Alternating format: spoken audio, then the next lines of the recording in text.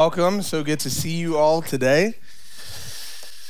We are going to continue today in our Jesus is Better series, and I'm excited just to be here. Worship was phenomenal this morning. And look, I'm grateful for the folks that God has given us, those that are musically inclined. But man, worship is not about the musicians. It is about being able to come before the Lord and pour out praise. And so we just want to do that this morning as we continue with the preach word of God. You guys good with that? Yeah. All right, cool. So like I said, we're going to continue in our Jesus is Better series. And before I hop in, I want to start with a question. I want to ask you guys, have you ever wondered, why did Jesus become a man? Have you ever thought Jesus, the second person of the Trinity, lived in perfect communion with God the Father and the Spirit. He lived in a perfect environment, and he had perfect rule. And he willingly chose to enter in to this, right? To live in a human body, right? Limited, and one that was exposed to sickness and to being tired and exhausted and potentially exposed to COVID, right? He came into this environment where he would know relational tension and feel the effects of a broken world riddled with sin. It's crazy, right? And if you've been around church for a while, you'll know that this is actually called the gospel, the good news, that Jesus Christ became a man, lived a perfect life, died on our behalf so that we can be saved. That is good news, friends. But that might lead us to kind of wonder, perhaps, could God have done it a different way? Was it necessary for Jesus to endure what he endured for us to be saved? Maybe he could be, maybe God would look at things, I've wondered this, and be yeah, man, this sin thing got out of control. Just continue to sacrifice, and at some point, I'm just going to do away with it. I'll act like it didn't happen. Right? It seems like there could have been some easier ways. Well, today we're going to wrestle. We're going to look at those things as we seek to understand how Jesus is the better Adam, why Jesus had to come as a man. And we're going to do that through the lens of focusing on the incarnation of Jesus Christ, which is the fact that Jesus became as a man. One more profound question before we get started is, have you ever seen Lord of the Rings? Yeah? Show of hands. All right. So look, if you don't know about Lord of the Rings, it is a series of movies now that were based off of novels. I remember being a fourth grader and going into the library and looking according to the Dewey Decimal System and finding The Hobbit and reading it. Yeah. And finding The Hobbit and reading it, and I loved it. It was probably one of the few books I actually read as a kid. And they became popular in the 2000s. They made a movie series about it. But if you think of this series, if you watch maybe number 2 and 3, you would be introduced to this character, Frodo Baggins, right? And he's hanging out with his strange buddy, Samwise Gamgee, and they're on this journey, a simple journey to take this ring and destroy it. And as you watch everything play out, you go, oh man, there's this relational tension, there's highs and lows, there's triumphs, there's defeats, and in the end, they're successful. And you go, that's cool. Sorry, that was loud. You go, that's really cool. But to really appreciate what happened there, you got to know what happened in the first episode, which is the fact that Frodo lived in this really cool hobbit village, right? All these little grassy knolls everywhere. And Frodo was a good dude. He was fairly innocent. He had great relationship with everybody else. And he was just kind of carefree. But then you see the introduction of this ring, and how the ring caused his uncle to wig out a little bit. And those of you that have seen it, you'll know that moment where you go like this, But he sees this ring, and actually when Frodo gets a hold of it, it begins to change him. And so in light of that, when you know what happened in the rest of the series, you go, oh, actually that's amazing that it worked out that way, because maybe he can look like that again. Because maybe he would return to a place that would look so cool. Because in the rest of the series, it's nothing but destruction, it seems. That's the background. And so as we talk about the incarnation of Jesus Christ, the hope is that we would glory in this thing anew. Because we need to understand this in light of the full picture to really appreciate it. So I'm going to take you guys on a journey to the garden. You good with that? Okay, so God created everything in the beginning, right? Sun, moon, stars, planet, all that stuff. He created animals and put them on the earth. God, the triune God, the Father, the Son, and the Spirit said, hey, let's make someone that looks like us. Let's make man in our image. And so he created Adam, and he provided for Adam. He said, hey, all of the plants, the trees, it's all good for you to eat. It's for you. He cultivated, and I don't know if you guys catch this, but he actually planted a garden for Adam. And it's like, this is your home. This looks different. Even though I made all this stuff and it's good, this is your home. This is where you're going to dwell, and I'm going to come and dwell with you. We're going to hang out every day. I'm going to walk with you in this garden. So God planted this garden for him, and he invited him to expand it. But we see God's two intentions for Adam in Genesis 1:26-28, when he says, let us make man in our image, according to our likeness. They will rule the fish and the sea, the birds of the sky, the livestock, the whole earth, and the creatures that crawl on the earth. So we see right there that man, Adam, was meant to represent God, to be made in his image, to reflect him here on this earth, and he was made to rule over all of creation. We also see this in Genesis 1:28, where God says, God blessed them, and God said to them, be fruitful and multiply, fill the earth and subdue it. And so he says, Adam, act as I act. I want you now to go multiply and to create. Right? So you reflect me, and you're gonna multiply and create other little people that are gonna reflect me, and you're gonna expand that. And actually in that, I'm inviting you to take and expand this garden out into the whole world. It's beautiful. Things were great, and then Adam sinned, right? That messed up, that changed, that was a huge monkey wrench, right? Man gave up his authority to rule, and so he gave up his home, and he had to leave the garden. He chose to disobey God, which is sin. And now, because sin is in him, he no longer looks just like God. He can no longer perfectly image God. And because of God's just nature, he judges man, and he judges the serpent who deceived him, and he tells them of the consequences. And I know often we look at it and we wrestle a lot of times with suffering in this world and why did things happen the way they happen. And if you're wrestling with faith, you may go, why does sin exist? God could have avoided it. And when he set everything up in the beginning, all of this was for man, and all of this was for his delight, and all of this was geared around us enjoying relationship with him and ruling over these things. And there was just one thing he told us not to do. He didn't hide the rules. He said, choose this tree, don't choose that one. Because when you do, you will surely die. There were no games. It was very clear. And so God, in his justness, had to enter death into the scenario. But then God makes a promise, and he makes it to the man, and he makes it to the snake, and he says, I'm going to put enmity between you and the woman, between your seed and her seed. He shall bruise your head, and you shall bruise his heel. And in this promise, what he's saying is that, look, you guys will never collaborate on the highest level again. I'm putting enmity between the two of you. And in addition to that, serpent, yeah, you're gonna strike his heel, but there's a seed that's coming, and he's gonna crush your head, and he's gonna destroy you. So that promise is saying that, look, like you're gonna be done, your time's running out, serpent. And so that brings us to Jesus, and that brings us to the book of Hebrews. So if you guys want to open up, we're gonna go to Hebrews chapter 2, verses 5-18. I am from the CSB. So you follow along on your apps, your phones, your actual word of God, sword of the Spirit. If I could find it, we'll get going. You would have thought I would have put my marker in here and that I could find Hebrews because I've been in it for the last, okay, there we go. My marker was in it. Okay. All right, so Hebrews 2, 5-18. Okay, for he has not subjected to angels the world to come that we're talking about, but someone somewhere has testified, what is man that you're mindful of him, or that you remember him, or the son of man that you care for him?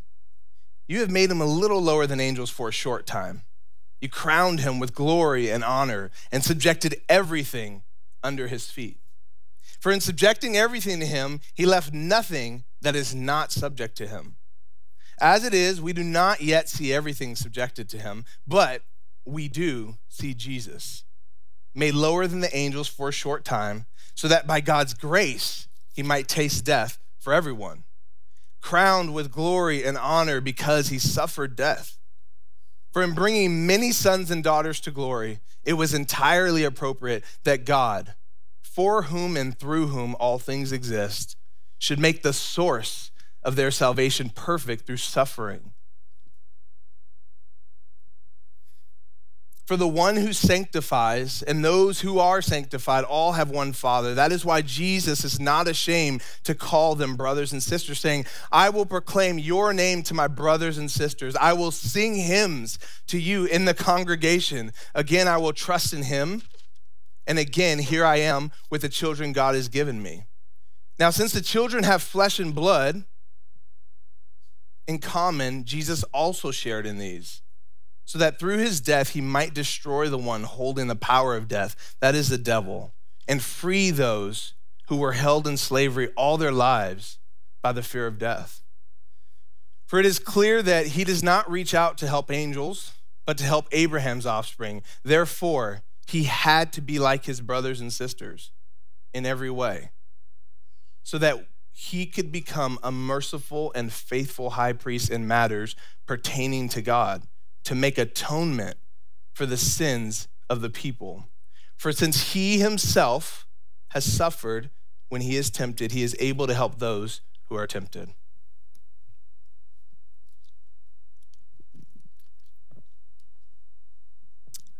So the question that we're going to wrestle with is, why did Jesus become a man?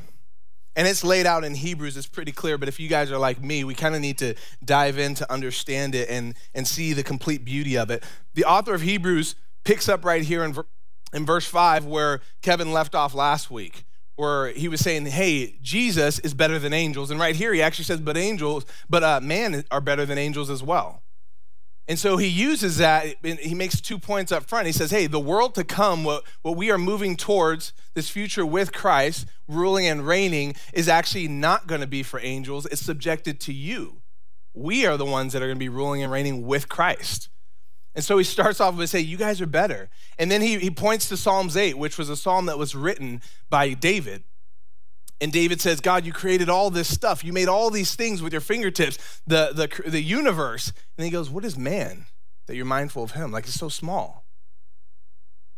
But in the very next breath, David knows, he doesn't doubt. He goes, but you made him just a little bit lower than angels. And you actually subjected everything to him. And you've crowned him with glory and honor. And I want to pause on that for a second, because that's just where we a lot of times miss that. We struggle to understand our identity. Yes, sin has entered into the scenario. Yes, it has changed a lot, but it has not changed how God views you. It has not changed your status in relationship to him.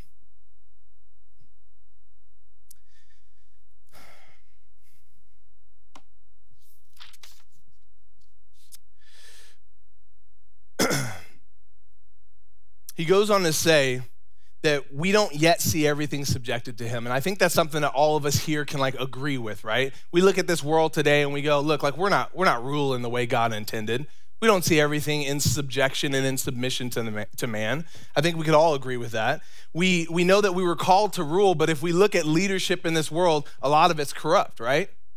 So, amen to that. Okay, so there's this perverted rule, right, that's going around because of sin. We see that people use their God-given creativity to be fruitful and to multiply, but we multiply the wrong things. It's chaos, and it's disorder, and it's evil. It's wickedness, right? So there's this perverted power, and we see that people strive to conform to any and every other image apart from the one you were told you were made in. We want to look like our favorite health coach. We want to look like our favorite celebrity, right? Or we maybe want to follow our own self-identification, saying that we believe this about ourselves when God has said another thing about us. right? We also want to look like monkeys because that's where we totally come from, right? There's all these ways in which we kind of twist our image, the way we were called and designed to look. So the author's right. He says, look, we don't yet see everything subjected to man, but we do see Jesus. We do see Jesus, and Jesus was crowned with glory and honor because he lived a perfect life and he willingly suffered for all of us so that we could all be in a relationship with him, so that we could be saved, so that we could know him. The author wants to take our eyes off of us, and he goes, look at Jesus. Look at Jesus. Why did Jesus become a man? He became a man to do what Adam and us, whenever I say Adam, that's us, because if we were there, that'd be us. He came to do what Adam could not do. And that was to fully and perfectly represent God and to perfectly rule over all creation. That's why Jesus entered into this scenario. That's why he became flesh. So how do we see Jesus on this earth as he walked out his life representing God? And how do we see him ruling? Well, that's in the incarnation. That is in the idea, in the fact that God became a man. And so God was 100%, Jesus Christ was 100% God, and he was 100% man. Not half and half that made up a whole, no other variation. 100% fully man, 100% fully God. And that means that if he was fully God, that he actually retained power and authority within his body. But he chose to live in submission to the Father. And he chose to rely on the dependence of to be dependent on the Holy Spirit and to honor this frame. He entered into a human frame and he honored that. And so we see him fully representing God in that. And if he was 100% fully man, he had the ability to sin. He could have said, I want to go my own way. This ain't going to work. I'd rather roll right here. This looks pretty good. But he didn't. He lived life perfectly. And in that, he ruled over his flesh, unlike Adam. So we see that Jesus reflected God and he ruled. In doing this, Jesus fulfilled God's intentions for man in the garden. He did what Adam could not do. And after his death and his resurrection, we see his reward in Matthew 28:18, when he says, all authority in heaven and on earth has been given to me. He won it back. What we gave away in the garden, he won it back. Jesus is the better Adam, amen? So why did Jesus do this? We see in verse 9, it says, by grace, he tasted death for everyone. He did it to show us grace, to show us loving kindness, to bring us joy, for it to be a delight. That's why he did this for us. And he says, it says to taste death. I think that's such an interesting phrase. The Greek word for this phrase is gua. You guys say that? Gua? All right, man, I was expecting a little bit more. Gua. All right, there we go. It's kind of like the Marine column. Anywho. All right, so look. So this idea to taste death is to try the flavor of, to experience, to come to know. I'm going to tell you guys right now, today I'm celebrating Valentine's Day with the love of my life, my beautiful wife, Natalie. And we are going to head down to San Clemente, and I will probably be gua-ing some wine, right? I'm going to be tasting some different things as we celebrate Valentine's Day. That is not the same thing that Jesus chose to do. Jesus chose to taste a bitter cup. He chose to walk into a situation that was not advantageous for him. And he did it for us. He did it out of grace. He wanted to walk in our shoes, to know the wrestle intimately, and to overcome it. Now, this is the thing. Being that he was God, he fully had the knowledge of what death required and how it impacted people. Through the power of the Holy Spirit, he knows our thoughts and he knows our wrestles and he understands our emotions. But he wanted to know it by experience. And he did that out of love for you and I. Incarnation is a beautiful thing. So why did Jesus become a man? Second reason, Jesus became a man to fix a problem that Adam could not fix. Jesus became a man to fix a problem that Adam couldn't fix. The problem that sin created was massive, and it needed to be dealt with. So we see in verse 16, it says, "For it is clear that he does not reach out to help angels, but to help Abraham's offspring. Therefore, he had to be like his brothers and sisters in every way, so that he could become a merciful and faithful high priest in matters pertaining to God, to make atonement for the sins of the people." When Adam sinned in the garden, he created a massive problem that none of us could fix. Sin changed our relationship with God from the way God intended it in the garden. It's one of those things like, if you've ever you've made a decision and you think it's not a massive one, but it causes this crazy chain reaction just because you didn't understand how it would really impact things. That's like what this was, right? It actually affected the relationship between God and man. So enter Jesus, the better Adam. He was the one who was sent to be the great mediator between God and between man. He came to come and fix this problem. He was the merciful and faithful high priest to fix relationship. He stood in the gap for us.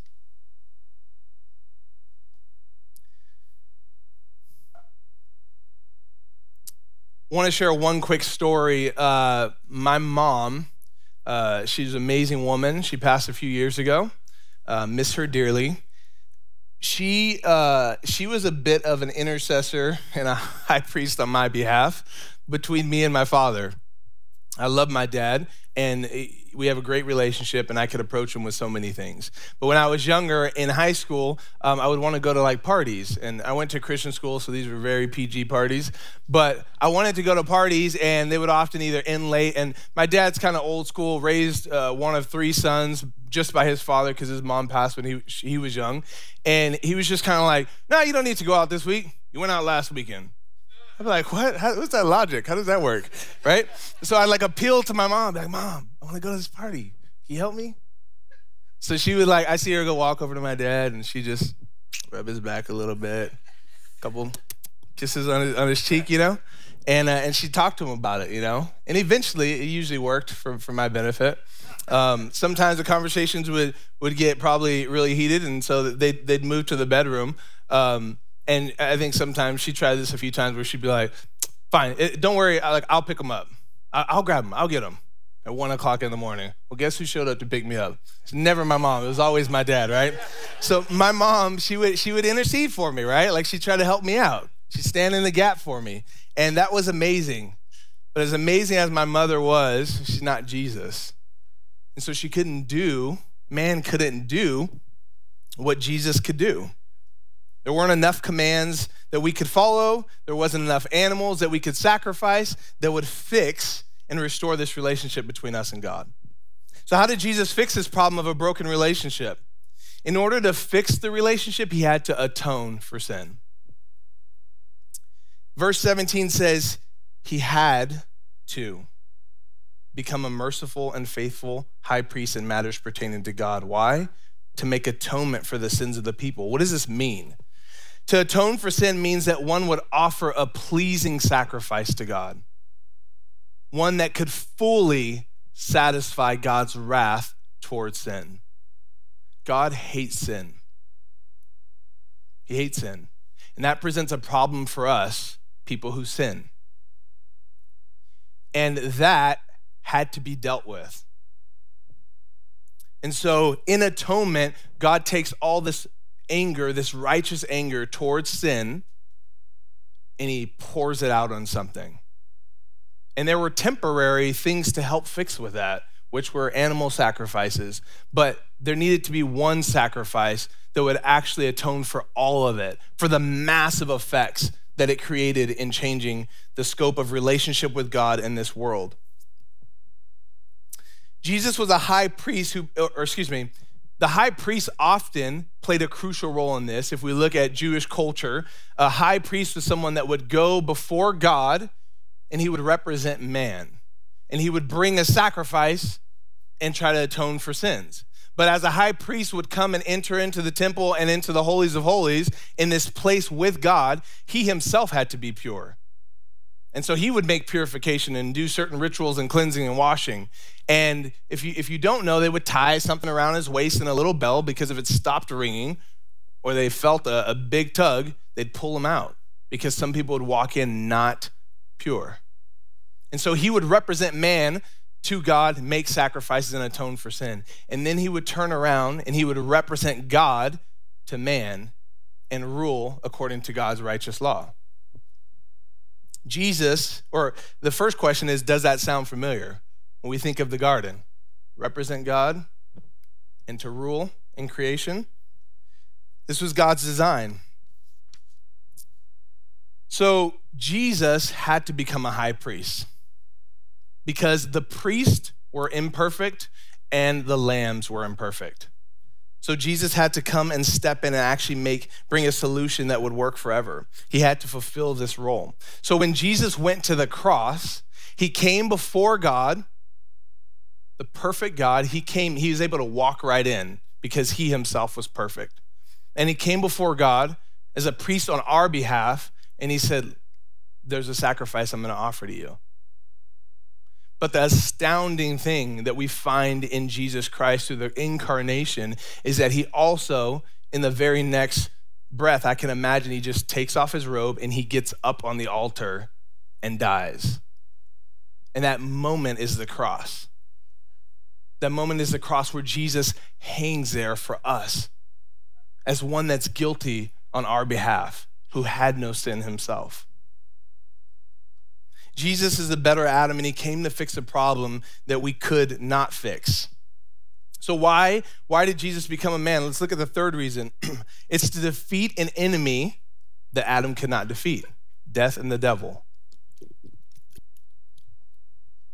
Verse 14 says, now since the children have flesh and blood in common, Jesus also shared in these, so that through his death, he might destroy the one holding the power of death, and that's the devil. In the garden, Adam violated God's law, right? Don't eat from this tree. And as a result, death came into the world because it was a just consequence. You sin, you die, right? It was legally binding.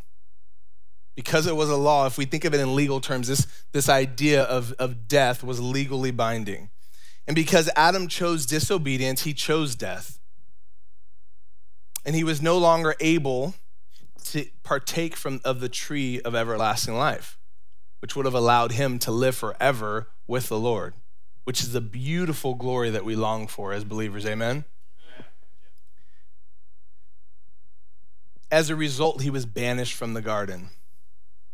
And ultimately, he lost out on intimate communion with the Lord, where they would walk together, where they would spend time together. So we were in a bad spot, right? We couldn't overcome the devil, right? I could just imagine Adam, like he walks out into this world and he's like, man, this doesn't look like the garden. This doesn't look as nice, that's for sure. This is more like a Best Western versus, the Hilton. And he's actually in this space where the enemy's roaming around. So he's going, I can't beat that guy. I just fell. He told me one lie and I believed it. And he looks back and he can't go back in the garden. He's locked out of that. We were in a bad spot until Jesus, our bigger brother, stepped on the scene, right? He became a man to defeat the enemy that Adam could not defeat. Verse 14 says that through his death, he might destroy the one, not might, he will destroy the one holding the power of death, that is the devil. Jesus came as a man sharing in flesh and blood to be like us, right? And because he's a better Adam, he lived a perfect life. He did what we could not do, and he had no sin in him. And so when he willingly went to the cross, he was able to atone for our sin. That's the repeated theme, that he was able to atone for our sins. He was able to make it right. So Jesus received the wrath of God on the cross. What you and I deserve, Jesus received it. And as he hung on that tree, taking on the sins of the entire world, he, just like Adam, was banished by God. He was banished on our behalf that we would be brought back into communion with God. And just like Adam, he was denied intimate communion so that we would be restored this intimate communion, this right relationship with God, the Father. But this is amazing news. I had asked that question up front, like, why did Jesus have to do it? And we see why, because he was the only one that could do it, because he was the better Adam. There was no other man that could reverse time and actually reflect God perfectly and rule perfectly. But the best part is that after this, the wrath of God was satisfied and Jesus gave up his life for us, because he was undeserving of death, since there was no error or no stain found in him, death had no legal grounds to hold him. And just like that, he destroyed the power of death and he resurrected. And the devil's done and death is done. Now look, we still see those things today, right? But I want you guys to know what he did was a permanent solution, and he flipped the hourglass. And so time is running out where those will completely be done and out of existence, and he will judge the enemy for what he has done. Jesus was the better Adam. He became a man to defeat an enemy that Adam could not defeat. The devil's still around, like we talked about, but we got to understand, like, what does this mean for us today? Verse 15 says that in death, Jesus freed those who were held in slavery all their lives by the fear of death. And so just as that, like, part of that tells us is, like, Jesus didn't just come to beat the bad guy. Jesus came to free us. When sin entered in us, we were bound. He came to free us, to bring freedom. And that exists today. He came in order to free us from the fear of death. So if I ask you guys, like, if we think about it, like, is the fear of death, like, if I think of all the things that God could free me from, is the fear of death like one of my number one concerns? Maybe.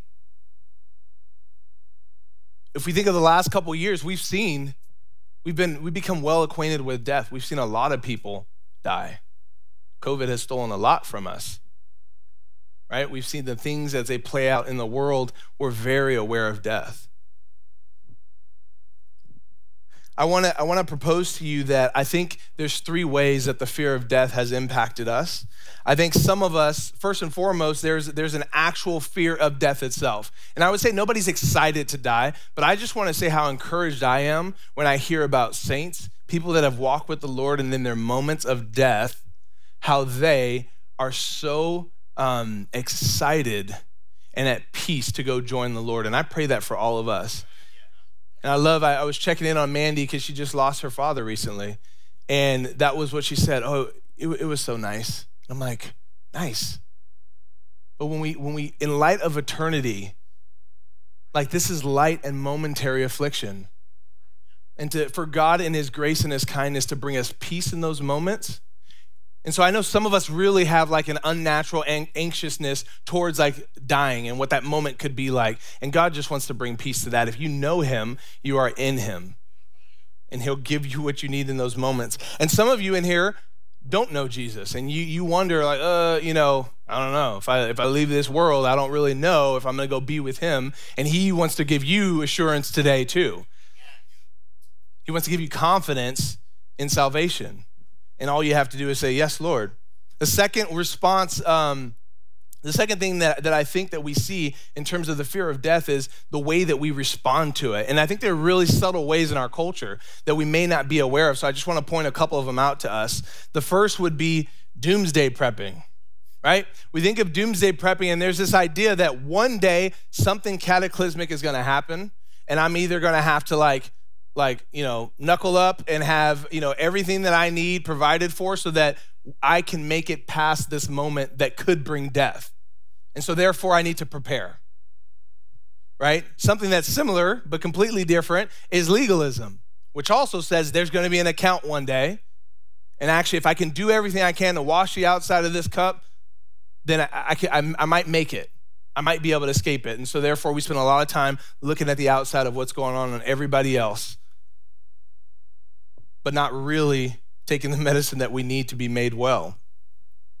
The last two I want to share is YOLO, right? This idea, you only live once, right? And that's the idea of going, man, something bad's coming. And so don't even think about that. Just do what you want today. This one I would say is going to be less known, but I think it's probably most prevalent. And it's the phrase, do what thou wilt. And it's not a good phrase. It's a satanic one that Aleister Crowley is known for coining. But the idea behind it is basically find what you will to do and do it. And so you hear that and you go, well, that doesn't sound good. But it says, as long as you don't harm anybody. You go, okay, well, that's not biblical, but it might not sound bad. But actually, it's what we see in the garden. It's this idea that actually, if I make decisions, like as long as I can kind of see the surface, if I'm not doing something against Matt right here, it'll be fine. But actually, that takes out of the equation what God calls us to do. And so, like some of us may be in here in a relationship, not married and sleeping together. And we go, oh, this is like mutual. My partner's good with it. I'm good with it. God's not. And so this idea of like, hey, we can do what we want just as long as it doesn't impact anybody. Did Adam know the effects of his sin in the garden? No, he just wanted a piece of fruit from the wrong tree. But the reality is that he said like, nah, I'm not going to obey God. The last one I want to land on is really just this idea that the fear of death paralyzes us from actually moving forward into what God has called us to do. God calls us to represent him and to rule, right? And so that actually still exists for us today, that same calling. And so today we represent him by proclaiming his gospel, by reflecting him and looking like him, but we represent him by proclaiming his gospel. And sometimes we're so worried about relational tension and death and maybe hypocrisy in our own life that we don't want to share, but he calls you to represent him, right?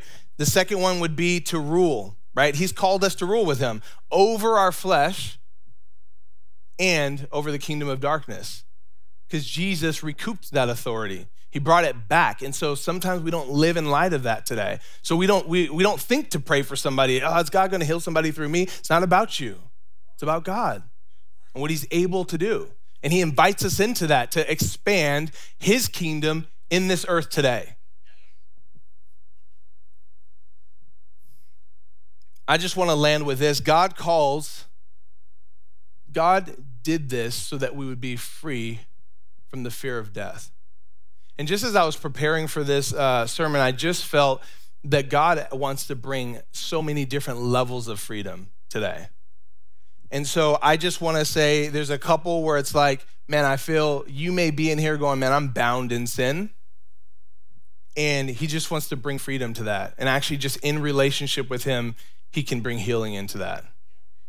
You may be in here where you're going, man, I'm actually willingly disobeying. I know what I'm not supposed to be doing and I'm doing it and I dug my heels in and I don't know how to get out. And he's got a spiritual tow truck to help you out today. You may be bound and not even know it. There may be some things in your past and some dysfunction as a result of it, and you just go, man, this ain't right in my life. And he's able to see that, and he's able to bring freedom in that. And lastly, there may be things that you've experienced some massive trauma, and he wants to heal that too. So when we look at Jesus, we see the better Adam, the one who was able to do what we couldn't do, fix a problem that we couldn't fix, and defeat an enemy that we couldn't defeat. Thank you, God. Let's pray. Father, we exalt you. We thank you for your son, Jesus. He has a name that is above every name. We thank you that he came and he did what we could not do. And we just ask, Lord, that you today, by the power of your Spirit, will continue your work amongst us. In this place today, Father, would you cause freedom to reign? In Jesus' name.